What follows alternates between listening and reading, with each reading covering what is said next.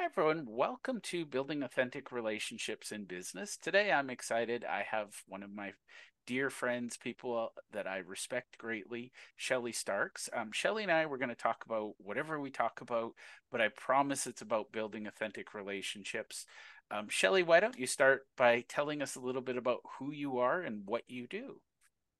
All right. Well, thank you, Jeff, for having me on. I always enjoy coming on and speaking with you. I am Shelly Starks, CEO and President of Inline Consulting Services, LLC. The heart and soul of that consulting work is communications coaching. I have been a behavioral analysis coach for over 20 years. It seems weird to say that, but I am so happy that I am now moving into authentically being me, leaving a corporate job and actually launching out to help people in the communication sector. I love it. Now, you asked me, I asked you what questions you'd like to ask, and we're going to jump in. What was your birth name? My birth name, most people, this is an icebreaker because no one ever gets it. Have you ever been in one of those rooms where they're like, all right, tell us something about you, and then we have to figure out who it is and then go find that person in the room? Ever played that icebreaker game? So I try to avoid icebreaker games, but that's just me. every single one that I've ever played like this, Jeff, I have won it because no one ever guesses it. Well, So my birth name is actually Carrie Michelle Underwood. So my birth name is Carrie Underwood. no way. So, were you famous before she was, or did she steal your name? Well, I'm definitely have a few years on her, so I would like to say that I was famous before her, but not the way that she is. However, I've been really thankful that that's who it is that's representing our name out there in the world. So I love it. I love it. That is, I would never have guessed that. nope, most people don't. I mean, I end up, Michelle is the middle name, so Shelly comes from Michelle, and then my last name changed with my first marriage to Starks, so Shelly Starks it is, and people never really realize that. I usually have to show them my high school yearbook picture to prove it. I love it. I will take your word for it. It's so random. I don't think you'd make it up. Uh, Now, Shelley, you and I have had many conversations, and it almost always talks about, we come back to communication and community building. I think before we started recording, sorry everyone, you missed a lot of randomness that Shelley and I talk about, but we got to have some fun on our own before we share with the world. Um, we're going to figure it out, but I feel like we're going to talk about communication because I don't know how to build an authentic relationship without good communication. Is that a fair assessment? It is a fair assessment, but I think the very first thing that has to happen is that you have to have something that you relate somehow. Like in order for those defensive gates to go down, there has to be something relatable. So whether that's you come to the same part in the Christmas store and are looking at the same ornaments at the same time, or you're at a restaurant and you have the exact same meal, or somebody introduces you and you just love that person, the both of you love the person that introduced you, there's usually something that is a human connection somewhere that makes it more authentic in that conversation. And once that happens, then once you start looking at their behavioral style and trying to talk to them in a style that's comfortable to them, I think that's where the relationship starts to build. I think that we've lost a lot of that in our doing digital communication, where we don't really read body language as well. We can multitask when we're on these calls. We're doing all these different things, and it's not really an undivided attention thing. And I feel like people love having their undivided attention, like somebody having that undivided attention and giving that to them helps them feel like that's a connection that they're not getting anywhere else. I love that. And I think that's, I talked to a lot of amazing people. Esther Deutsch introduced you and I. Yes, the One of best. her big aha moments, which was we both discovered it together, was the best networkers are very self-aware. And I think Hmm. one of the things that fascinates me is how can you be a good connector if you're not self-aware? How can you build relationships if you don't know what you want, what you are? Does that make sense? Yeah, I think the biggest challenge there, and that really goes back to the emotional intelligence level, that awareness is an emotional intelligence level. Um, if you are going into a networking conversation, I have a firm rule. That rule is when I go into a networking call, it is not for me to get something from that call. It is for me to offer something to that call. And if the stars align and that person and I connect at a different level, and are able to really kind of continue a conversation and the time flies by, typically it's beneficial for both people. But my initial goal is to get on and make sure that I can connect them with somebody in my network. I think that starts with an awareness of how that makes somebody else feel, how it actually helps grow their business. That awareness is not something I'm like, saying, oh, look at me for that. But I've noticed, to your point, that the best networkers are the ones that have a higher awareness and a higher, emotional intelligence level that want to help people succeed. Yeah.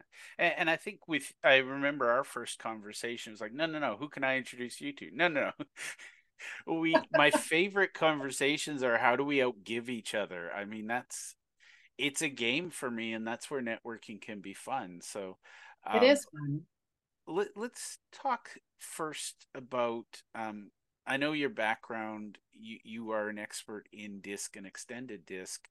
Um, I am fascinated by personality profiles or communication style profiles. I love self assessment or assessment tools because not only does it help me be better. Our mutual friend Hamish, he is amazing, and he can read people and say you're. I have trouble remembering what the things stand for. Somebody came out with a disc for kids, and you had to remember if they were a puppy or a cat, and I'm like, that makes sense to me. But the letters just, I don't know, my brain doesn't register them. Yeah. I can't be bothered with the detail. My favorite latest thing is the Colby A. But what lessons did disc and extended disc, and we'll talk about the difference here in a second. But what lessons has that taught you as you become a communications coach and you're helping people communicate better? I think that the biggest aha moment was that, we run around with all this stuff in our head, like these tapes that are playing in our head, and we have this idea of how things should be depending on how you were raised, the belief system that you had from your family. And you run around thinking, well, if I'm thinking this, everybody else is thinking this way, right? And unfortunately, if you live your life that way, you're only going to be wrong about 60% of the time. We talked about that the last time. So, the aha moment was, oh my gosh, people think differently than I do. They also process information differently. They handle stressful situations different. They have different, pieces of information that have come in that make them feel a certain way, that they have to portray a certain image of themselves, even if that's not authentically their behavioral style. They've been receiving messages that that's how they should be communicating. And so this is like an iceberg conversation, Jeff, because if you're looking at just their behavioral style, and not to mention the fact that no one is just one style, you're a mix of different styles. It's just a predominant style, and then maybe one or two others that kind of filter in based on how, you have received information out there. I love that. And I think I did disc way, way back when. And it was interesting because I was in a role that was very much people oriented. This is funny to some people, but it was very people oriented. And I was naturally a quiet introvert. And I just wanted to be the accountant in the back office doing the books. And I kept getting put into client meetings. And I remember they showed it was your natural style versus your adaptive style at work, and I was like, literally I was like polar opposites on the profile, and they're like, oh, Yeah. Jeff's gonna snap. Yeah, and that's a great way to put it because it's called being extended.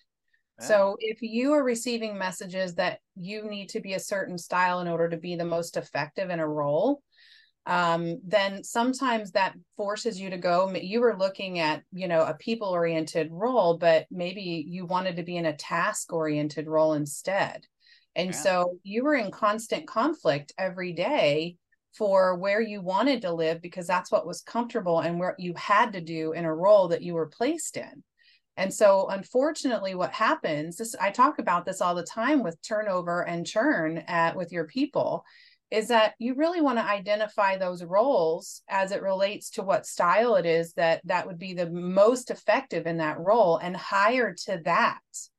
Now, I don't necessarily do the recruiting piece, but I do give them some insights to be able to help with that. And you'd be surprised how many times they hire the same behavioral style, just a different name for that role, and they just can't understand why it's not working. We can't You hire know, good people, or it's they always. or they're hiring with their gut. You've Yep. got all these tools out there that we didn't have years ago that you can utilize that help you understand the person that you're interviewing. And extended disc is just one of them, to your point. Colby is another one. There's a lot out there. I just happen to really like extended disc because it does show us where people are extended, as opposed to putting them in a role where they would flourish. Well, and it's funny because I'm very much analytical and strategic, and I realized I'm very, very patient to most people. They perceive me as beyond patient because I'm always curious. I'm always asking questions. But I realized on the Colby A, I'm what they call a high quick start. Um, I've already moved on to execution before most people understand the instructions. And it's like, can you explain it to me? And I used to take the time. And now it's like, no, no, I can't. And people get offended by that. And I'm like, it's not that I can't. It's just I don't know that you're capable of receiving it. And I don't know that I want to waste our time teaching you how I do something, when we can create a process so that neither of us has to do it. Yeah.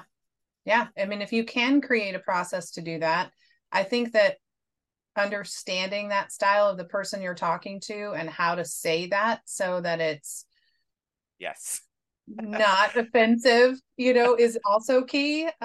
Because, yeah, there are things that we want to do, there's things that we have to do, and then there are things that other people can do for us. And so trying to figure out where those categories lie in your life, especially as a leader in an organization, or a leader of a company, like you are an entrepreneur, and you work with all these different people, knowing where you want to spend your time and where you don't want to spend your time, probably more importantly, where you don't want to spend your time, and on the types of things you don't want to do is really key.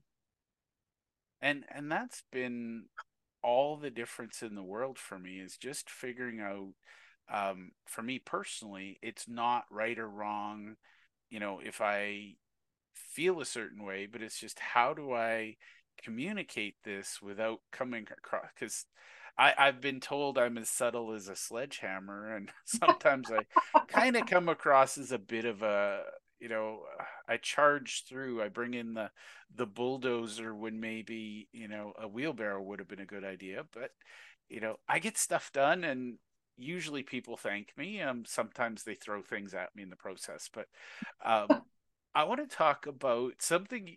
So, for those of you who don't know me, when I meet somebody, that I like, something always sticks in my brain. And I remember the first time you and I met, you were talking about your daughters and how they were applying disc in their personal relationships. And I feel like we'd be remiss. And again, this is not a pitch for go out and do disc. This is learn how you communicate, learn how to recognize how others communicate, in intimate relationships. I know for a fact, if I'm present and aware, my wife and I never fight. But if I'm not paying attention, we don't fight so much as just it's friction, and it's like, God, that was Mm-hmm. pointless. Um, so I try to, take a breath, try to be present. Um, would you be willing to share your aha moments with your daughters and their boyfriends? Yeah, I think that the biggest thing is to understand you're dealing with not just behavioral styles. I mean, you're dealing with, at the time that we really went full head in as a blended family, our girls were teenagers. So there's a lot of teenage things going on there. They were only children originally. We had to make them share a bathroom. That was always a Oh bone my of God. contention. And then they're opposite behavioral styles, and so the way they communicated was very, very different. And so I knew that I had to create something, and using I couldn't believe this aha moment that I had, right, where this is what I coach. I'm like, okay, now my family is now going to be the client, you know. Yep. And it was difficult in the beginning because we had to sit down and have some, you know, you have emotions run high in your family dynamic. And so I had to just kind of say, okay, you know, to Jay, to Abigail, to Brittany, hey, we got to sit down. We have to figure this out. So I assessed everybody. I printed out all of the reports I could possibly print out so that I could point out different things to them. And as soon as they started noticing, oh, yeah, these things are what makes us different, they were able to say, okay, maybe I need to approach that conversation differently with my sister, or maybe I need to approach that differently with our daughter, right? Because she might have been more literal. We talked about this a minute ago. I have one that's really literal. And when you know, say inference, anything in an inference, she doesn't get it. It just goes right over her head, you know? And you could be saying every inference in the world that could mean something to you and I, but to her, it just is not information she can take in. Yep. And so learning that, oh, okay, I need to actually just say to her, please take out the trash. Yeah. Not, boy, that trash isn't going to take itself out. I mean, this is not, No, no, it won't. no. She's like, no, it won't. Like, but that doesn't mean Abigail go do it, right? Yep. And so I just had to learn, and I had to teach my family, how are we going to communicate in a way that's going to actually resonate with them. So Yep. it doesn't have to be huge shifts, it's just a little bit of a shift. And then as they got older, they started using this in their own life, with their boyfriends, with their work, you know, their boss and their coworkers and their friends. And I just love now that they're old enough to come back and talk and tell me how impactful this has been, and that they really think that everyone should learn this tool. And to be honest with you, that was something that really spurred my transition last year from corporate America to really launch out and help small businesses learn to communicate. Well, and I love that because I realize my youngest is Captain Literal. I mean, he is smart as a whip. He can tell you, you know, where the origin. He actually can explain the origin of the universe and the Big Bang Theory better than anybody I know. But if you Amazing. say, you know, that's not going to clean itself, he'll look at you and say, no, it's not, and he walks past it. And my wife and I are like, wait. But that's the aha moment is, you know, you got to recognize, and I think that's one of my favorite things.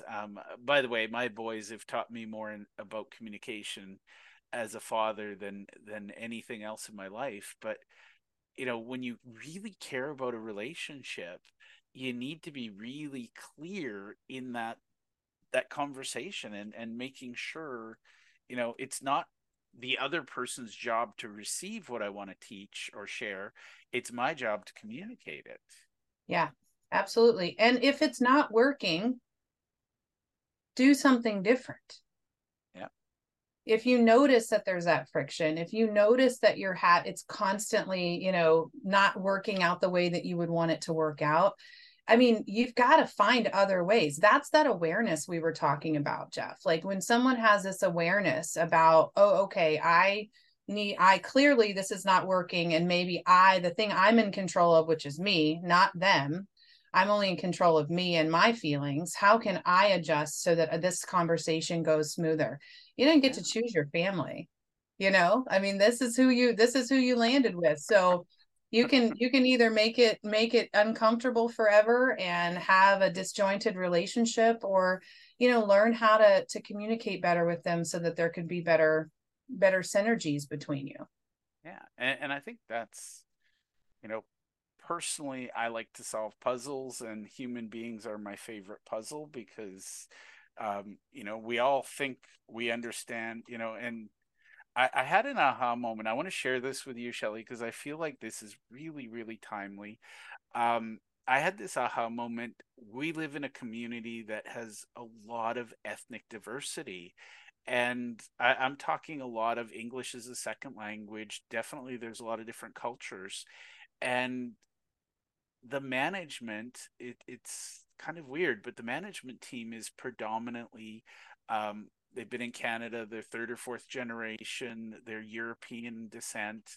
I had this aha moment that how much of the friction is just because the poor ESL people don't fully get the nuances of what management's saying, and management's getting frustrated because their employees aren't doing their things.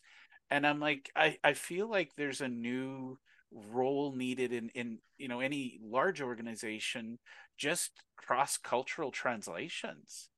Yeah, I agree. It is, it's difficult because it's not just about, we'd be remiss if we said it was just about a behavioral style. It's not, because you've got a lot. I mean, as humans, we're very, very complex, right? Yeah. And you've got dialects, and then you've got languages is one thing, dialects is another, culture is another. Even crossing from Canada and the US, there's some cultural things, right, that are different. There's different phrases that mean different things, and especially if the emotions run high in any kind of situation, now you're throwing a whole nother layer of complexity onto that conversation on top Yeah. of all of the things we just talked about.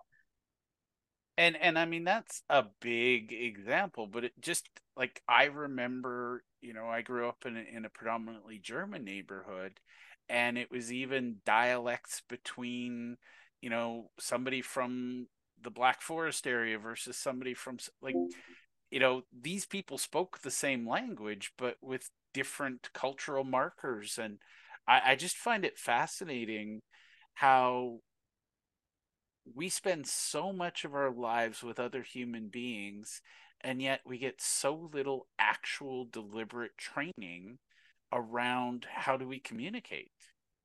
Yeah, I agree. And it should be part of what I consider to be just like elementary level study. It's important that we learn history. It's important that we learn math. It's important that we learn science. It's important. All of that is important, but we forget that all of it resonates from a human connection or communication between people. Yeah. So, how do we get to that point where we have more self awareness that the person in front of us is not like us and that it's okay? That's another big thing. It's okay that they're not like you. It's okay that they don't think like you. It's Yeah. okay that they do not agree with you. But it doesn't mean you can't have an actual conversation and get along in that scenario at work or wherever at home.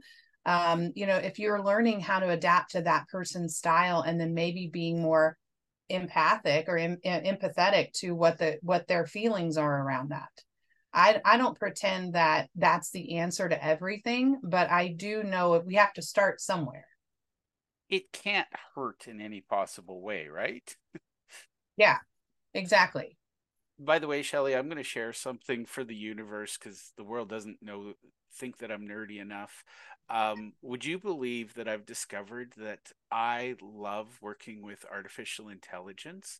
And believe it or not, it's helping me be a better communicator because one of the patterns I notice is they've programmed better communication in than we have with most humans. And I want people just to pay attention to if you're ever in an AI, when you give it an instruction, it replays back, here's what I think you want. Is this correct? And I'm just going to say that it's amazing how much you can get done when you're not yelling at somebody because why did you skip step three? And they're like, what's step three?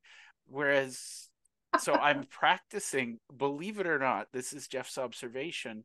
Um, I'm a better human communicator with my kids, with my wife, because I've been practicing with AI. So just as a way, if you Wow. don't want to practice on a human, AI literally teaches you exactly what to do.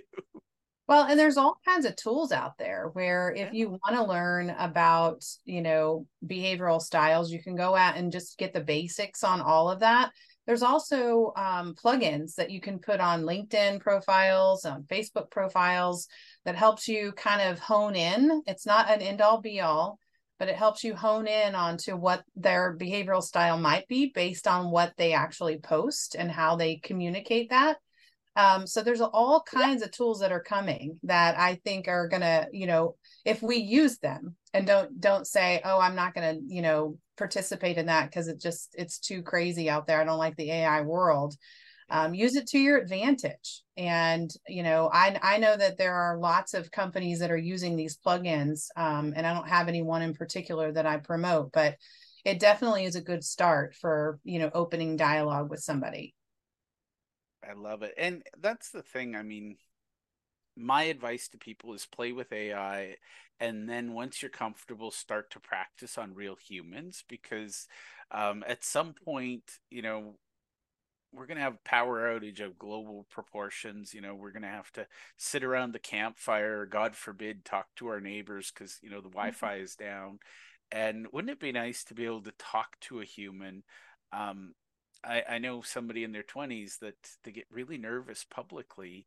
Um, they text their mom to ask if dinner's ready. It's like, oh my God, get off your phone, come down, say, hi, mom, how was your day?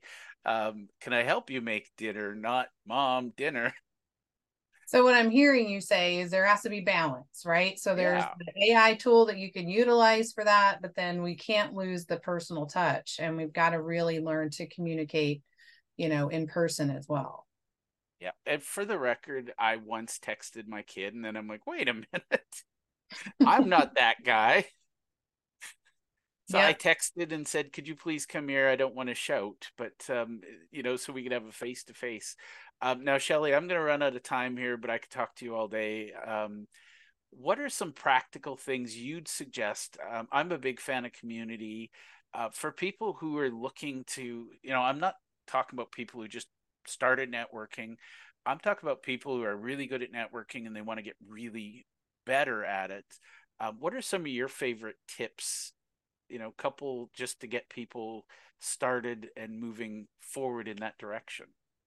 One of the things that I always suggest is when you have a one-to-one, make sure you're getting the most out of that one-to-one. Don't just have a one-to-one just for the sake of having it. And one of the ways that I do that is not only am I always looking to see how I can help them with my network in that conversation, but ask them what other tools they've found recently that are helping them in their business. And then the second thing is to ask them, basically, are there any groups or networking, opportunities that you've seen that are actually, really beneficial for the type of business that you're in? And the reason I do that is because I have discovered that there are so many things out there that I didn't even know existed. And when someone tells me about it and I go and check it out and it ends up being a resource, if I hadn't asked, I would have never found it.